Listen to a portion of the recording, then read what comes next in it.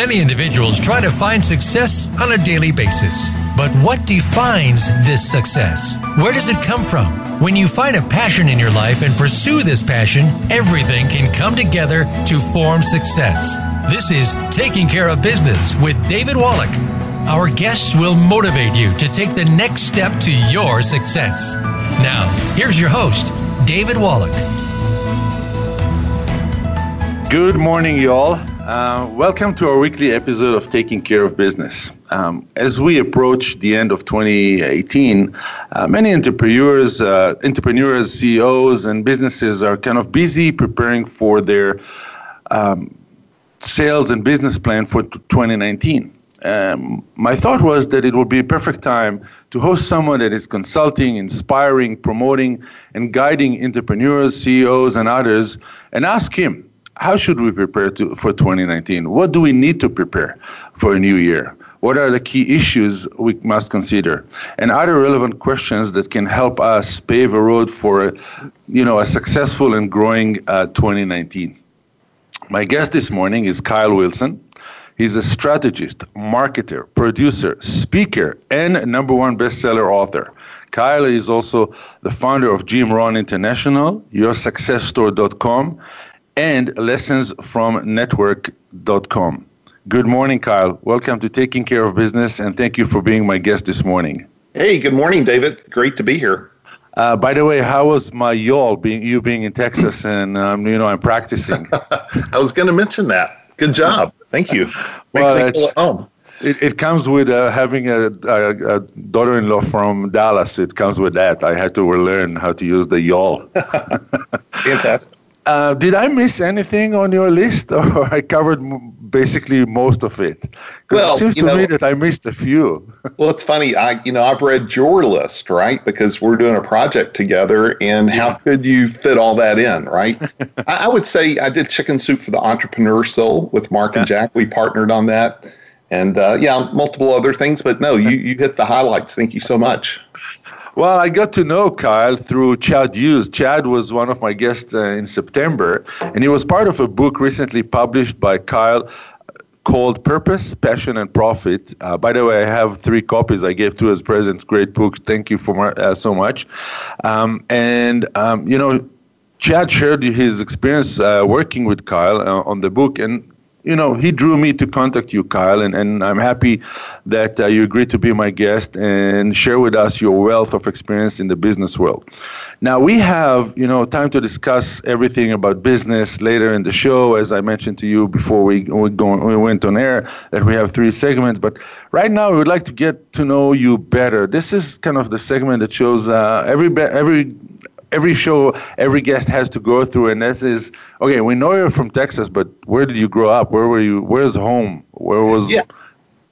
I actually grew up in a small town in Texas, a town called Vernon, Texas, and I moved to Dallas at age 26. Started my first real business at age 19, and what was it? It was actually a detail shop, and I was selling stuff to the neighbors, at age 6, right? Like most entrepreneurs, I was doing multiple things, but my first real job that I was the owner, and it was a retail business, was at age 19, and that just grew and grew and grew to eventually I had 10 employees, and we were open 24/7. It was a service station on the highway, and I was never a car guy. It wasn't even like that's what I was, and eventually, I sold everything and I moved to Dallas, and at age 26. Right. And quite serendipitously, by age 28, I'm in the seminar business, and eventually lived all over the country. Me and my wife would go do events in Chicago, Washington, D.C., wherever it may be, and we would go live there for 3 months and put on a big event with Jim Rohn and Brian Tracy or Og Mandino, get a couple of thousand people, and that was the early 90s. And in 1993, I made Jim Rohn an offer he couldn't refuse, and I launched Jim Rohn International and eventually Your Success Store, and the rest is history. I see. But let's go back a little bit with history. Anyone in your family has kind of this passion to be an entrepreneur, siblings, parents, or, you grew up on your own and then you kind of paved the way for yourself? That's a great question. I would say no one in my immediate family was an entrepreneur. My dad was in sales, and he taught me some amazing principles. He was an extremely hard worker. He was honest to the bone. So he always taught me about be honest, do the right thing. And, my parents were both givers. They were generous to other people. And so I had great examples. But my grandfather, I'm told, was an entrepreneur. But again, I grew up in this small town during an interesting time. It was 60s and 70s, and there wasn't a lot of entrepreneurship. Actually, well, I guess there was. There were retail stores that local people owned. So that was entrepreneurship. Is you're a farmer or you own a retail store, which is pure entrepreneurship, which is very different than today, right? Yeah. And so I feel like I've had to reinvent myself multiple times. Filling up big rooms before the internet, and then discovering the internet and learning to adapt to that. Now, social media, I think, is a big play. And so, marketing is marketing, entrepreneurship is entrepreneurship. And if you is one, as I used to like to say, you're going to adapt and pivot and reinvent. I see. And, growing up, you mentioned that you started selling to your neighbors at age 6. I don't want to know what you sold at age 6. I don't know if it was legal at the time for kids at age 6. But what kind of a kid were you? Were you a sports guy, active, bookworm? What did you sell at age 6? I want to know. Yeah, I would have vegetables. I would grow like tomatoes and go sell. And little did I know my neighbors were only buying them to support their neighbor, right? Or I would buy Christmas cards, and go sell those, or seeds, a variety of things, right? That I grew up a little bit independent. Like I was a lot younger than my older siblings, and my parents were in their 40s when they had me. So I had a lot of independence. Mm-hmm. And I mostly back then, just like today, I did trial and error. I definitely was not a bookworm. I definitely was not academic. I was good at math, horrible at English. But it was trial and error. It was just pure experimentation. I loved sports. I would play sports, but I think being from Texas, I guess football is the right one. Football, baseball, basketball, all of it. So I was always involved in sports, but I think more than anything, David, it was out of ignorance and curiosity. I just experimented a lot. Yeah. Now, as a child, you start, as you said, you started getting your ventures active at age 6 and selling vegetables and Christmas cards. So as a kid, what was your dream to be when you grew up? Was it to have a detail shop, or was it to be an inspiring consultant and speaker? Yeah, none of that. I mean, I think again, detail shop, that happened. That was I actually had a job in high school at a car dealership. And so when I started that business at age 19, it was just a fallback on something I could bring value. And so, no, I was never driven other than maybe fantasy thinking, being great at sports. That would have been my fantasy. But I don't think I had any role models at all for what I went on to do. And so, I can't say I had any, visions at all as far as what I would do. University, college, did you spend any time there? No. I skipped college, and I'm not. It's like I remember in one interview they said, "Wow, to run Jim Rohn International, you must have been quite a teenager." And I'm like, well, candidly, I did drugs and I made a lot of mistakes. But I think that led me to, at age 19, having a major pivot in my life where it's like, okay, I've done all that. Now I am ready to get my life on track. Mm-hmm. And again, how I got in the seminar business was totally serendipitous. There is nothing I did to merit getting in this business, and then the incredible fortune of meeting Jim Rohn early on. Mm-hmm. Then everything, David, for me has gotten back to one of the things Jim teaches. He said, be valuable to the marketplace. And so everything I've ever done, it's like, how can I bring value and put out something great and attract people? And it was in all kinds of different types of businesses. And, yes, I feel like we have gotten to change the world by promoting Jim Rohn's message.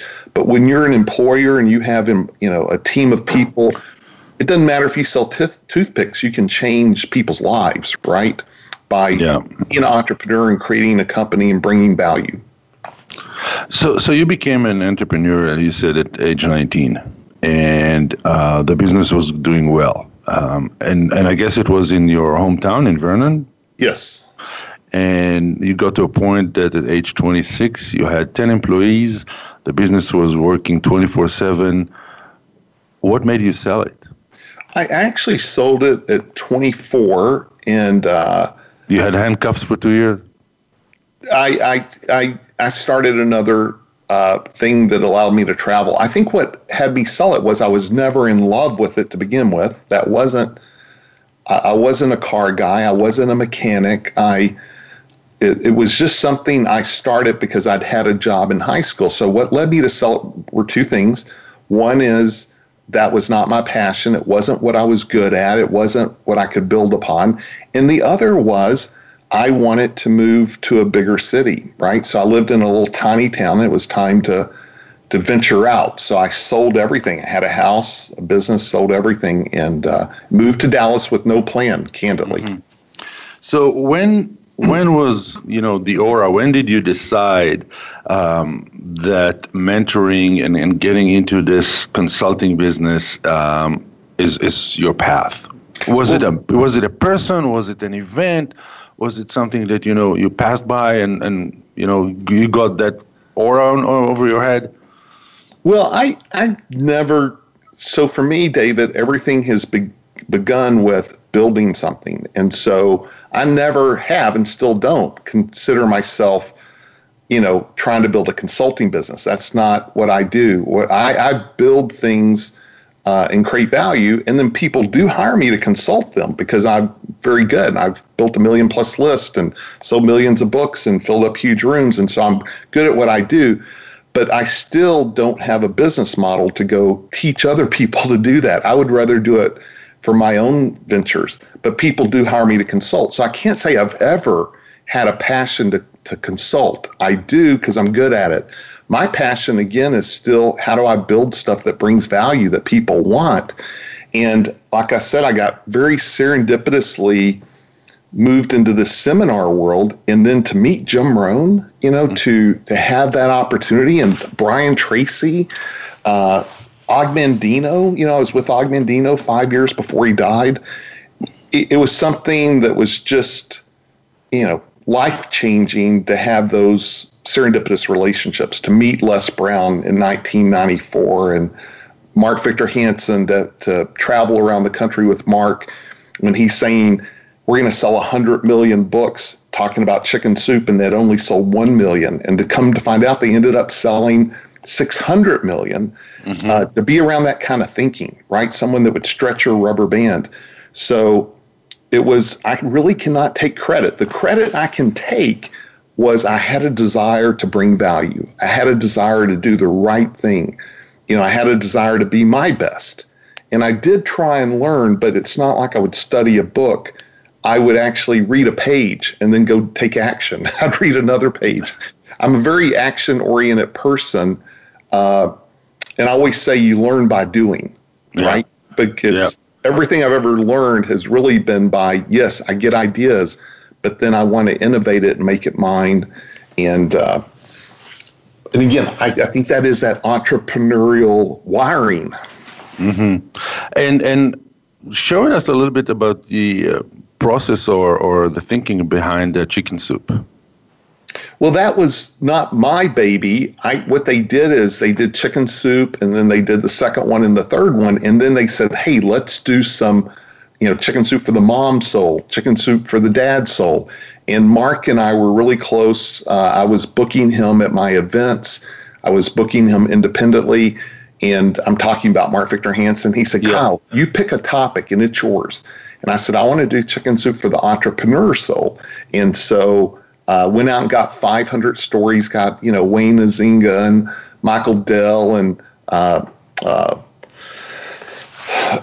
Bill Gates. It was incredible, some of the stories we got, a lot of athletes. But at the end of the day, they had a criteria that if the story wasn't like a 5+ heart-centered, connect with the heart, it did not make the book. They had a panel of readers. And so some of the highest social proof stories we gathered, they wouldn't allow because they had this blind test that a panel of 40 people had to grade them. But, I look back at Chicken Soup for the Soul, and it was a Jack Canfield idea that Mark Victor Hansen, I think, is one of the great promoters of all time, went out and took it to the highways and byways, and they just had a phenomenal partnership, a phenomenal idea. And here's part of the secret sauce to that whole project, because again, I would be with Mark and Jack when they would be in front of audiences, sharing the stories. And it wasn't about them. That was kind of cool. It wasn't about Mark. It wasn't about Jack. It was about the stories in the book. And they would share these stories that would really connect with people. And it just became a phenomenon. And I'll tell you, I would travel with Mark, and every day he would do 2 radio or TV interviews. So we would be, at the airport, and he'd have to go to a payphone to do a radio interview. But he was the great promoter, and Jack was the great guy on the inside building the team and managing all the different pieces to it. So, Kyle, we need to take a short pause for our first commercial break. To our listeners, if you'd like to learn more about Kyle, and we'll talk about it after the commercial break, open a new tab, go to www.kylewilson.com, sign up for the 52 lessons Kyle is sharing on his website. I did. It's great. We will meet you here on the other side of the commercials.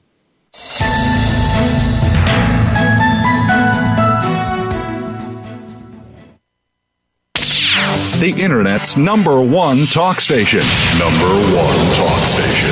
VoiceAmerica.com.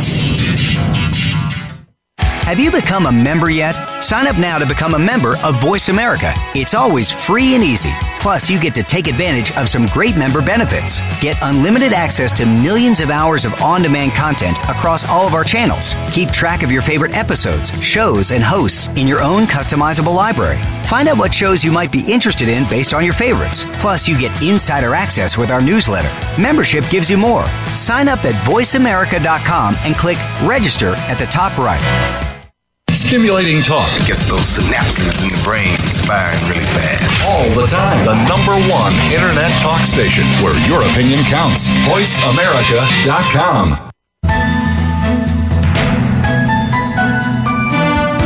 You are tuned into Taking Care of Business with David Wallach.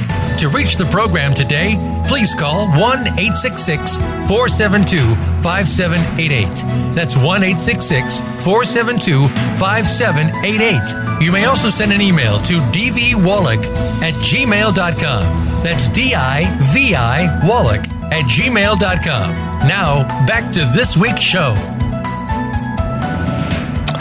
We're back with Taking Care of Business. My guest today, Kyle Wilson, strategist, speaker, marketer, producer, and #1 best-selling author. Kyle, we are now, 2-3 weeks before the beginning of the new year. And you just mentioned before we went to commercial that, all the books that you're involved or have to do with entrepreneurs, with CEOs, with athletes, with people that, standing right now or thinking right now, what is my budget and what is my sales plan and what is my hiring plan?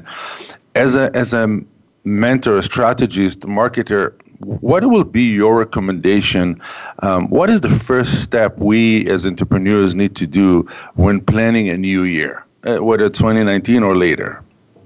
Yeah, so I've always operated with the plan, do, review philosophy. And of course, everyone has heard of that.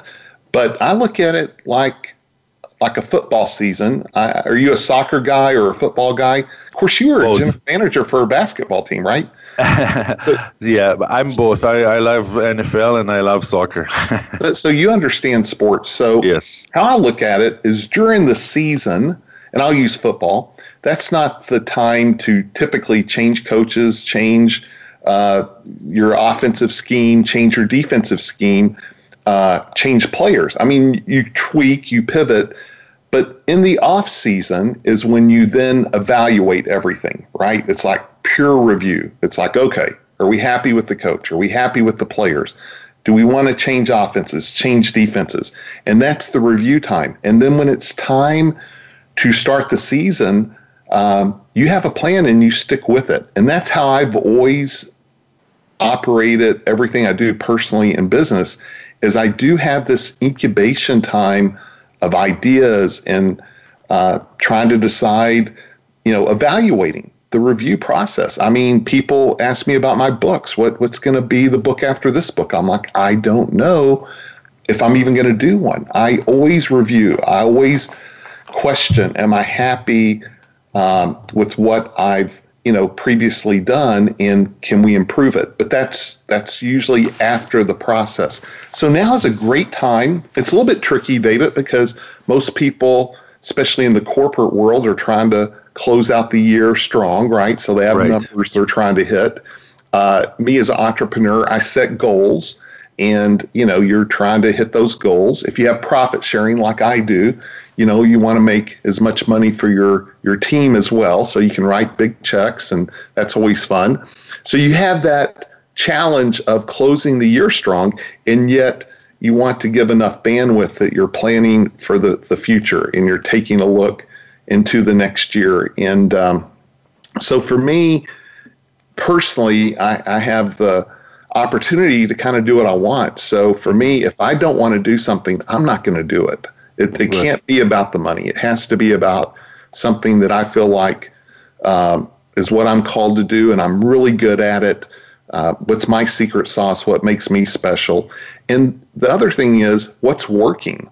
If something's really working, whether that was highest on my list or not, I'm thinking, okay, well, if people want that, that becomes a priority if that's really working. So it's a lot of evaluation, and then a little bit of, if you have a team, I try and get with my leaders and get their input, and we mastermind it and get that, that higher, the power of a mastermind, getting that higher level of thought. I want to use the analogy you made for sports and kind of be a devil's advocate to what you said and ask you about it. When we sit down and prepare the next year, every CEO, every business owner, entrepreneur, and we look at hiring, firing, and we look at the plan for next year, and you mentioned change office, change defense. The one thing that the sports world has, and we don't have when we try to hire, is we don't have any stats on the guys we want to hire. So it's more of a question mark. Is my change going to help me or not? Because in the sports world, you look at their batting average, how many sacks they had, if it's football, how many goals they scored, how many times they missed, and like so it's different than in the business world. There's no stats that I can check when I hire the next guy. So how do you encourage the people you work with, the entrepreneurs that you work with, to go for a change if they think that they need a change, but they procrastinate because it's easier to stay and not to move my cheese? Yeah, I think the sports analogy has more to do with there's times you're in the middle of trying to execute what you have planned, and then there's times to give that a breather, right? And to do a review and then make your shifts. So now's the fourth quarter is a great time, and we're at the end of it, but the fourth quarter traditionally is a great time to close out the year strong, but also be looking into the future. So, but to your point, I think as far as hiring people and things like that, culture trumps everything. I've always been a culture guy. I don't care what's, the success someone's had or any of that. Like I have an inner circle mastermind I do. We have people from all over the world that join. And my highest value is culture. And are they a good team player? Do they, are they a giver? I mean, we have Emmy winners, Grammy winners. We have amazing people. But regardless of someone's success, if I don't think they're going to fit in and have a great philosophy, again, going back to Jim Rohn, Jim Rohn was philosophically driven. And so to me, everything begins with philosophy. And I think from the top down, if you have the right philosophy, you actually have an advantage in business versus sports. Sports is tougher because you have agents and managers and you have these athletes that you have less control over culture. But in a traditional business, you have a lot more control to hire based on philosophy and culture versus just pure talent. In my opinion, it's easier to control because it's not, it's not just pure ability like it tends to be in sports.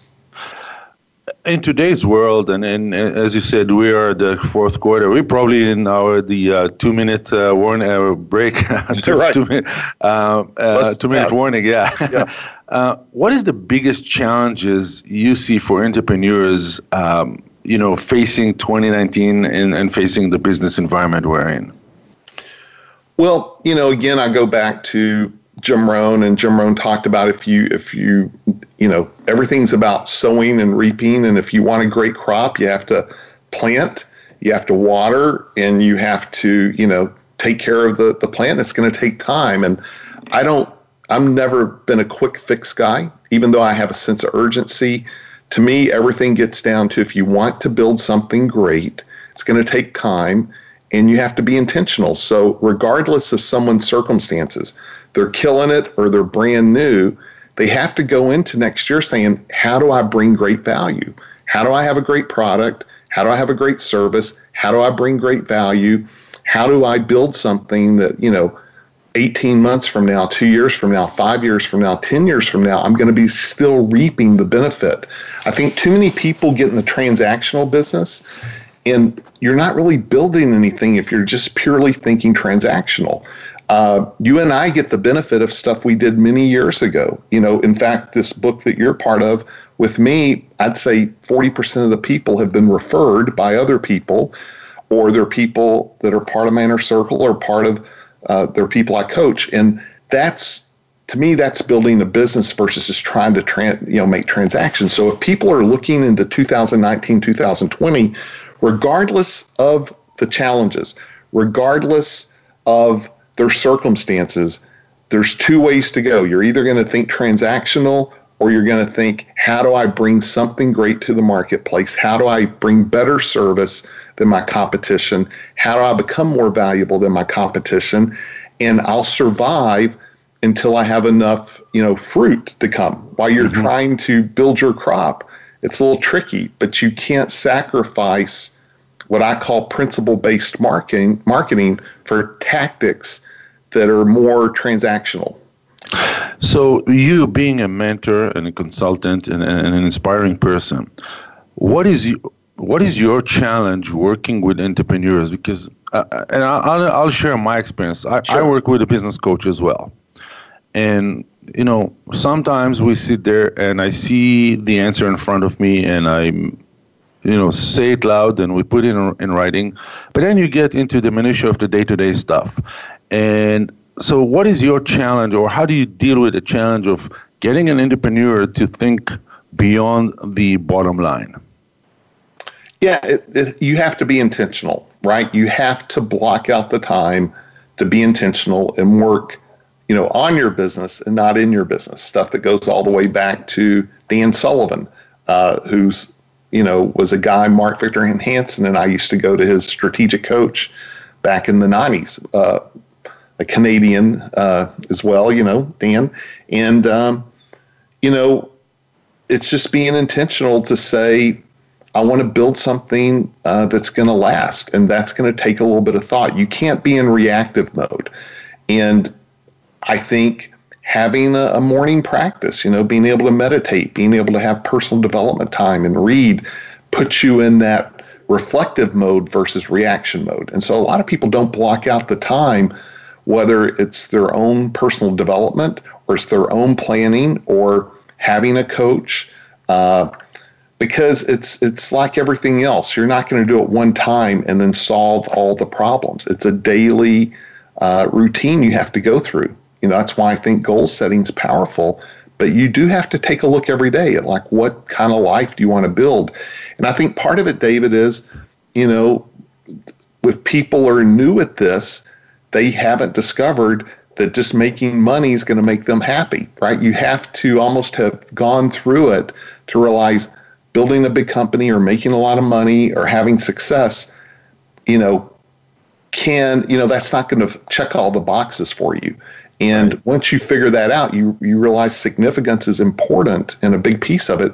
And then it's like, okay, how do I build something that's going to be great, which I think is the fastest way to get to all your goals anyway. It's just going to take a little longer, but at least you're building something that will multiply. I see too many people that aren't building something that's going to multiply. They're hunters. They're out hunting every day versus building, versus being farmers, right? And creating a crop or creating a great wine that's going to take time, but it's going to multiply. Let's talk about your 52 lessons. That's how I got to know you. I was, when I interviewed Chad, that was in your book, and I got connected through the 52 free lessons that you share with everyone that is going on your website. So what's behind that? Yeah, so, I sold all my companies and had a 5-year non-compete and retired, became a Mr. Mom. And when I came back out 4 years ago and said, what do I want to do?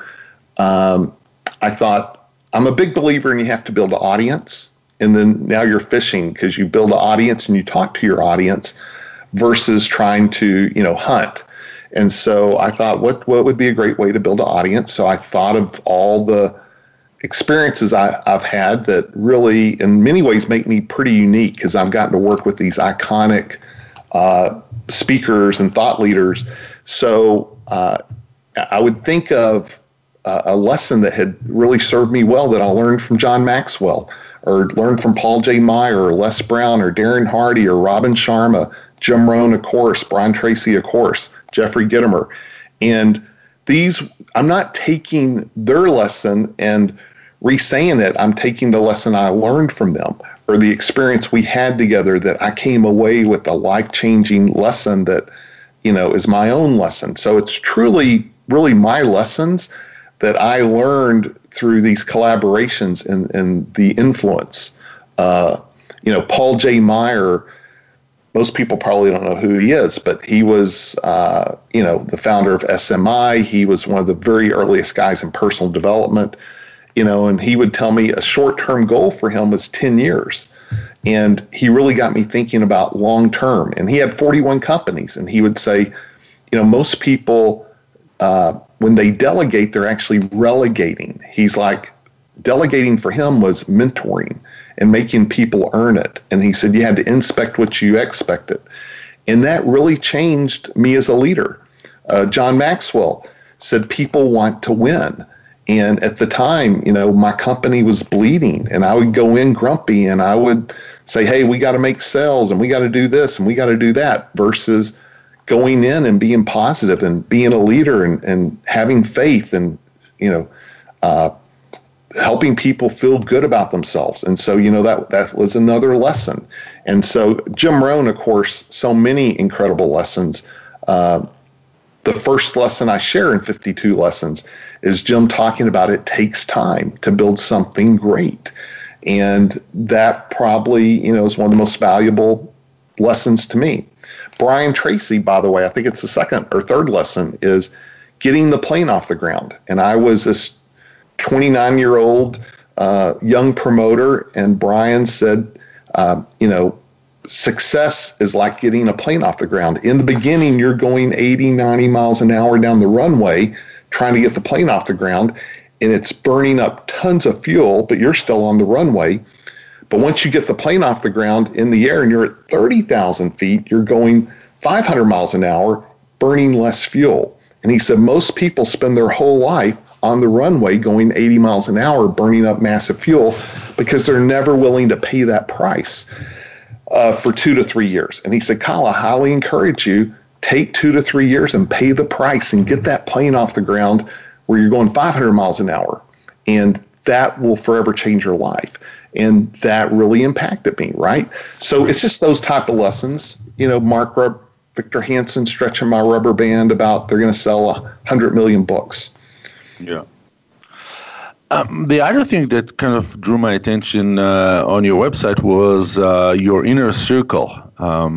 And when I look at some of the names, you kind of think, oh, there's nothing common between those people. There's a colonel, a PGA guy, a Grammy winner, a real estate developer. So from first look, you go, what's common for those guys? So share with us a little bit about your inner circle group. Yeah, that's a great point. My default could have been I could have created a marketing group, but the reason I started my inner circle, David, was for myself. I went on a ski trip with my friends Darren Hardy and John Assaraf and a couple other guys, and they were all part of a mastermind in San Diego, a private group. And I was the lone non-San Diegoing there, right, from Dallas. Darren wanted me to come, and of course I've known John for 20 years. And I said, what you guys are doing is incredible. I feel like I'm in the desert here in Dallas. They said, well, go start your own. So I came back and I invited my longtime friend, Ron White, who's the 2-time U.S. memory champion, and I was Ron's agent before I sold my companies. I invited my longtime friend, Robert Helms. He's got the #1 real estate podcast. And, I just started kind of this eclectic group, and simultaneously I started one in Los Angeles. I had a 15-year Grammy nominated William Morris agent, and had a 20-year entrepreneur friend. And so it was this very two eclectic groups, and it wasn't based on teaching anything. It was based on creating this synergy with, the entrepreneur. They're all entrepreneurs. Even the Grammy winner, the Emmy winner, they're entrepreneurs, right?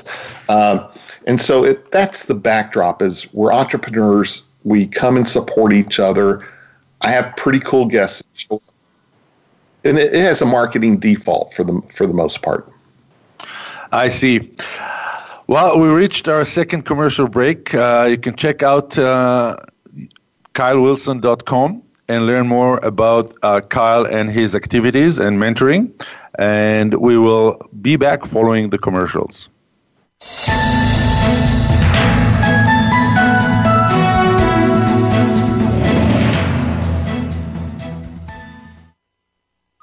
Streaming live, the leader in Internet talk radio, VoiceAmerica.com.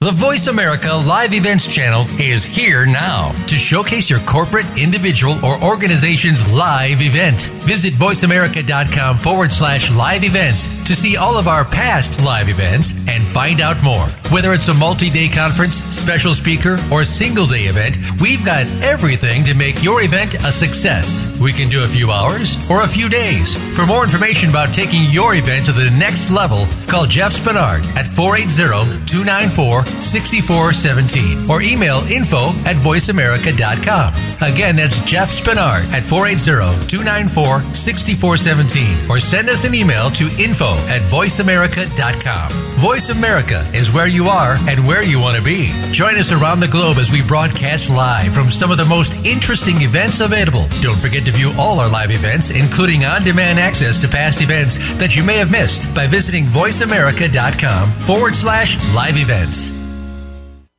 Tune in to the Voice America Variety channel on the Voice America Talk Radio Network. Voice America Variety broadcasts a diverse array of topics, reaching a global community. Our experts come from all walks of life, and the topics they discuss are everything from current events, arts and entertainment, leadership, parenting, relationships, self-improvement, career advice, and a variety of other topics. Check us out today. You're sure to find something of interest. Voice America Variety. Talk on today's hot topics. Streaming live. The leader in Internet talk radio. VoiceAmerica.com.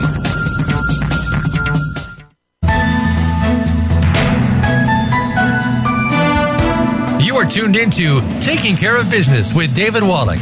To reach the program today, please call 1-866-472-5788. That's 1-866-472-5788. You may also send an email to dvwallach@gmail.com. That's DIVI Wallach@gmail.com.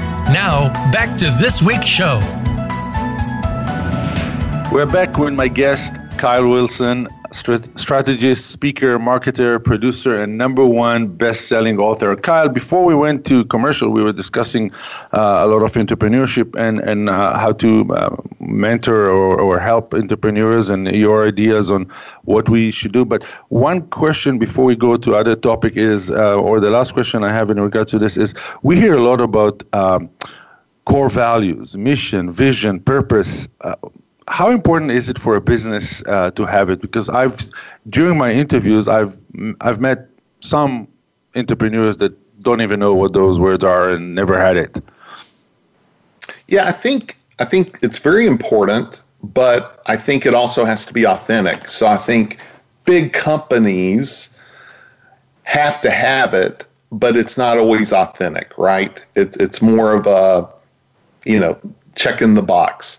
I think for a small company, it's incredibly important. And I remember, I had a business with 20 employees that no one really cared about the business. It was all me. I was the rainmaker. And I got so frustrated. It was so painful. And that's when I took on John Maxwell's advice and Paul J. Meyer. And I added profit sharing, and I added a review system, a 10-point review. That's really powerful. If someone wanted it, they could email me and I'd send it to them. But this 10-point review created some accountability. And from there, with those two things, and we added a celebration too. So profit sharing was individual-based. Celebration was team-based. We set goals. And I would actually have my team set the goals. And I got very centric about my team writing the mission statement, my team setting the goals, getting them involved. And it took a little bit of time, but when it was all said and done, David, I think my biggest accomplishment, I feel, was because I am a marketer, I am a entrepreneur, but I wasn't a leader. I wasn't, that was my weakness. And I kept trying to hire that away, and it never worked. And I had to actually go become it. And we really did. And a big part of it was getting my team involved and having them write the mission statement, me listen to them, and me try and really get that out of them. And so I think it's got to begin at the top down, but it has to involve your key people, and it can't just be trying to check off a box. It has to come from an authentic place. If you're not taking care of your team's not going to take care of your customers. So great customer service begins with, having great leadership among the company with your team. And as a mentor, as a consultant, when you work with entrepreneurs that have the mission, vision, purpose, core values, in some offices they have it, on the walls. How do you help entrepreneurs take it from the wall and to the office itself, to the ground level, to the floor, to the employees, and not just leave it as a nice piece on the wall? Well, I think, again, it just gets back to intention, and it gets down to leadership. And we as entrepreneurs sometimes struggle with some of this stuff, right? We struggle with, we're the rainmaker in many cases, we're the architect, but we also have to be the person that creates that culture. So I think it has to become a team effort, and a little bit of checks and balances, right? The owner has to be able to listen to his team and get their feedback. And that's where I see it go wrong. I see it's on the wall, it's in the handbook, they talk about it, but the culture's horrible. And it's typically, you don't have the ability to actually have that conversation with the owner, right? There's not that reciprocal type of communication going on. And I think the owner or the entrepreneur just has to hit enough pain, have enough challenges that they're willing to address that part of them. And I'm speaking for, that's how it happened with me. I wanted the result. Be an entrepreneur, you want the result. And at some time, everything was working but my team.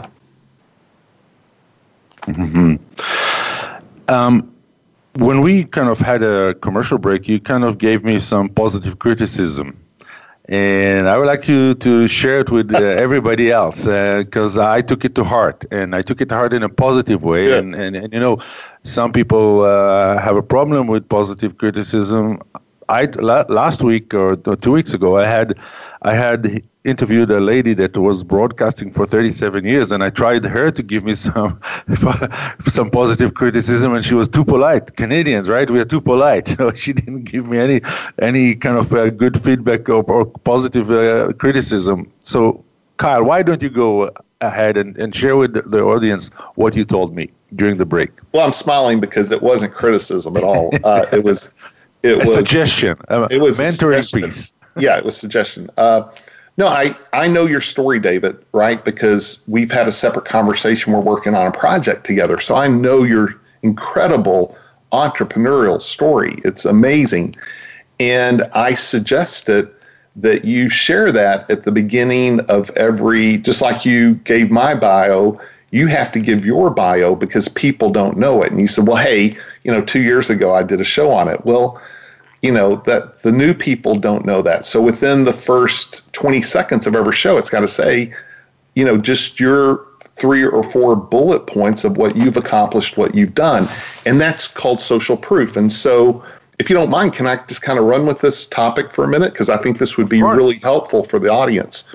Of course. So I'm a big believer. And just 1 second, Kyle, and if you can elaborate about social proof for the entrepreneur, not just the guy who broadcasts. Yeah, that's what I'm going to do. Yeah, I'm going to generalize now. So, when people say, where do I live? I say Dallas, but not, it's hard to get to me, right? My schedule's packed. It doesn't really matter. But where I live 24/7 is my website. Where I live 24/7 is Instagram and Facebook and LinkedIn. And so when people go to your website, when they go to your social media, it's imperative that you have social proof. In fact, I have 4 things I say everyone should have on their website. And if you want, I think this would be valuable to the audience, and I can be brief. The first thing is you want a mystique. You want people to go and say, wow, okay, that's a cool looking picture. That's something unique. And it's got to be a mystique to you. And this goes back to my Jim Rohn days, how I would promote Jim. He was bigger than life. I had a mystique. Second thing is you want 3 key bullet points that describe who you are. And typically those 3 key bullet points are going to have woven in social proof. They're going to have woven in your secret sauce, what makes you unique. And they're also going to talk to your avatar. Who's the audience you're trying to reach when they go? I'm not trying to reach everyone. I know who my avatar is. So I'm going to have my 3 or 4 bullet points about that.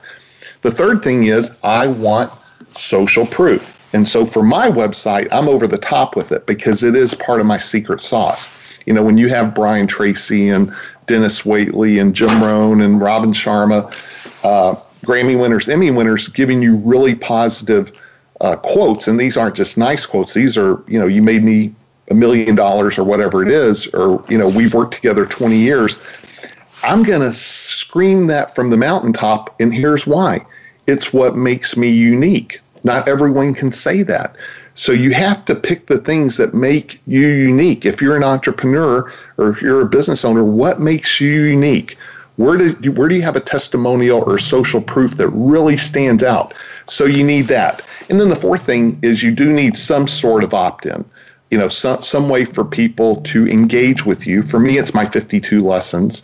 And so I think what I just described is what I have on my website. I think it's a pretty good example. But social proof is what, makes you unique. And here's the thing. When I say it, I'm bragging. When you say it about me, it's proof, right? Yes. And so you want to, now again, when you don't even have to be the one that reads it. The show can begin with the voice of God, right? Telling your story. But everyone needs to know it, and then you need to reiterate. Like when I help people with books or we're telling a story, I'm like, you have to weave in social proof throughout the book only because it works. It's no one wants to brag. You know, you don't want to brag. I don't want to brag, but I do want results. It is part of it's why we do all this stuff, is to get results. And I tell people that are a little bit reluctant to get out there on social media. In fact, I had lunch yesterday with a 10-year NFL player, multiple Super Bowl rings. The guy is incredible, was in the military as well, an amazing guy. And he's like, I don't want to say it about myself. And I'm like, that's okay, I get it. But the bigger question is, how much influence do you want to have? That's the only question I have for people, is how much influence do you want to have? Because when you're worried about someone judging you, and I'm not talking you, David, I'm talking about our audience. When we're worried about someone judging us, the person that would judge us for tooting our horn, they're not going to do business with us. But someone else that hears it for the first time goes, oh my God, that's exactly what I need. Or your post really inspired me. And so I'm always thinking, who am I supposed to be reaching, not who's going to get offended by me putting myself out there. And it all gets down to this thing about influence. Kyle, we have less than 3 minutes before we have to close the show, and I have a few short questions. Maybe the answers will be a little bit longer, but how do you measure your success? Yeah, it's different. You know, in the past, I would have goals and I would check them off, and mine became very team-oriented. You know, I felt like I hit all my personal goals, but we weren't hitting our team goals. And so they all became very much team-oriented. But that's an interesting question. I think, you know, there's some health goals I'm way behind on.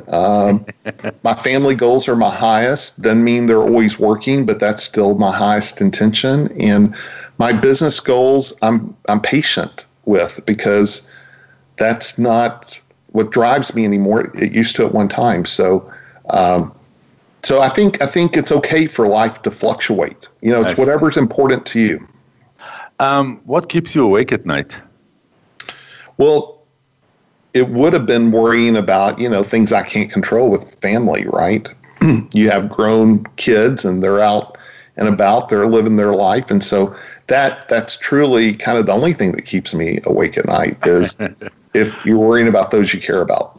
I see. And you know, one question is that I have, and that I ask every person I interview: what have you learned about yourself through this journey from starting selling at age 6 and the empire you run today? I think the biggest thing is that there is no destination. It's every day, right? Like, no matter what you achieve, no matter what you do, there's things that are going to bring you right back to this moment of, I can't control another person. I can't control outcomes. And all I can really do is work on my own, you know, personal development, my own spiritual life. And so having that, you know, for me, having a meditation practice, having a reading practice, having friends in my life I can talk to, and realizing what I read today is not going to change my life permanently. You know, this is all a process. Every day we start over. And whatever you've messed up in the past, you get to start over right now. And whatever you've succeeded in the past, you start over right now. You know, past success, it's great, but that doesn't guarantee anything going forward if I'm not going through the proper habits. And so I think that's the biggest thing for me, David. I thought there was always a destination, and now I know there's not. It's the daily living this stuff. Well, Kyle, thank you so much. We reached the end of today's episode of Taking Care of Business. Thank you again, Kyle, strategist, marketer, producer, speaker, and #1 selling author, for being my guest this morning, sharing with us your experience and guiding us how we should prepare for a new year, the year 2019. Thank you all for tuning in. Your feedback via email is very important for us. Please keep on emailing me your feedback as well as guest suggestions at dvwallach@gmail.com. Don't forget to follow us on Twitter and Instagram, like us on Facebook, and connect with me on LinkedIn. Thank you, Aaron, our dedicated... Sorry?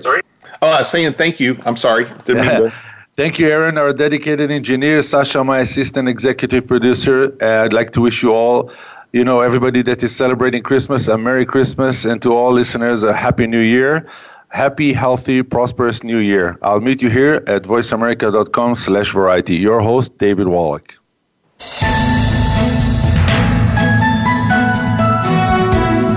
Thank you for listening to Taking Care of Business. Please join David Wallach again next Tuesday at 10 a.m. Eastern Time, 7 a.m. Pacific Time on the Voice America Variety Channel. Until we talk again, make your week as great as you want it.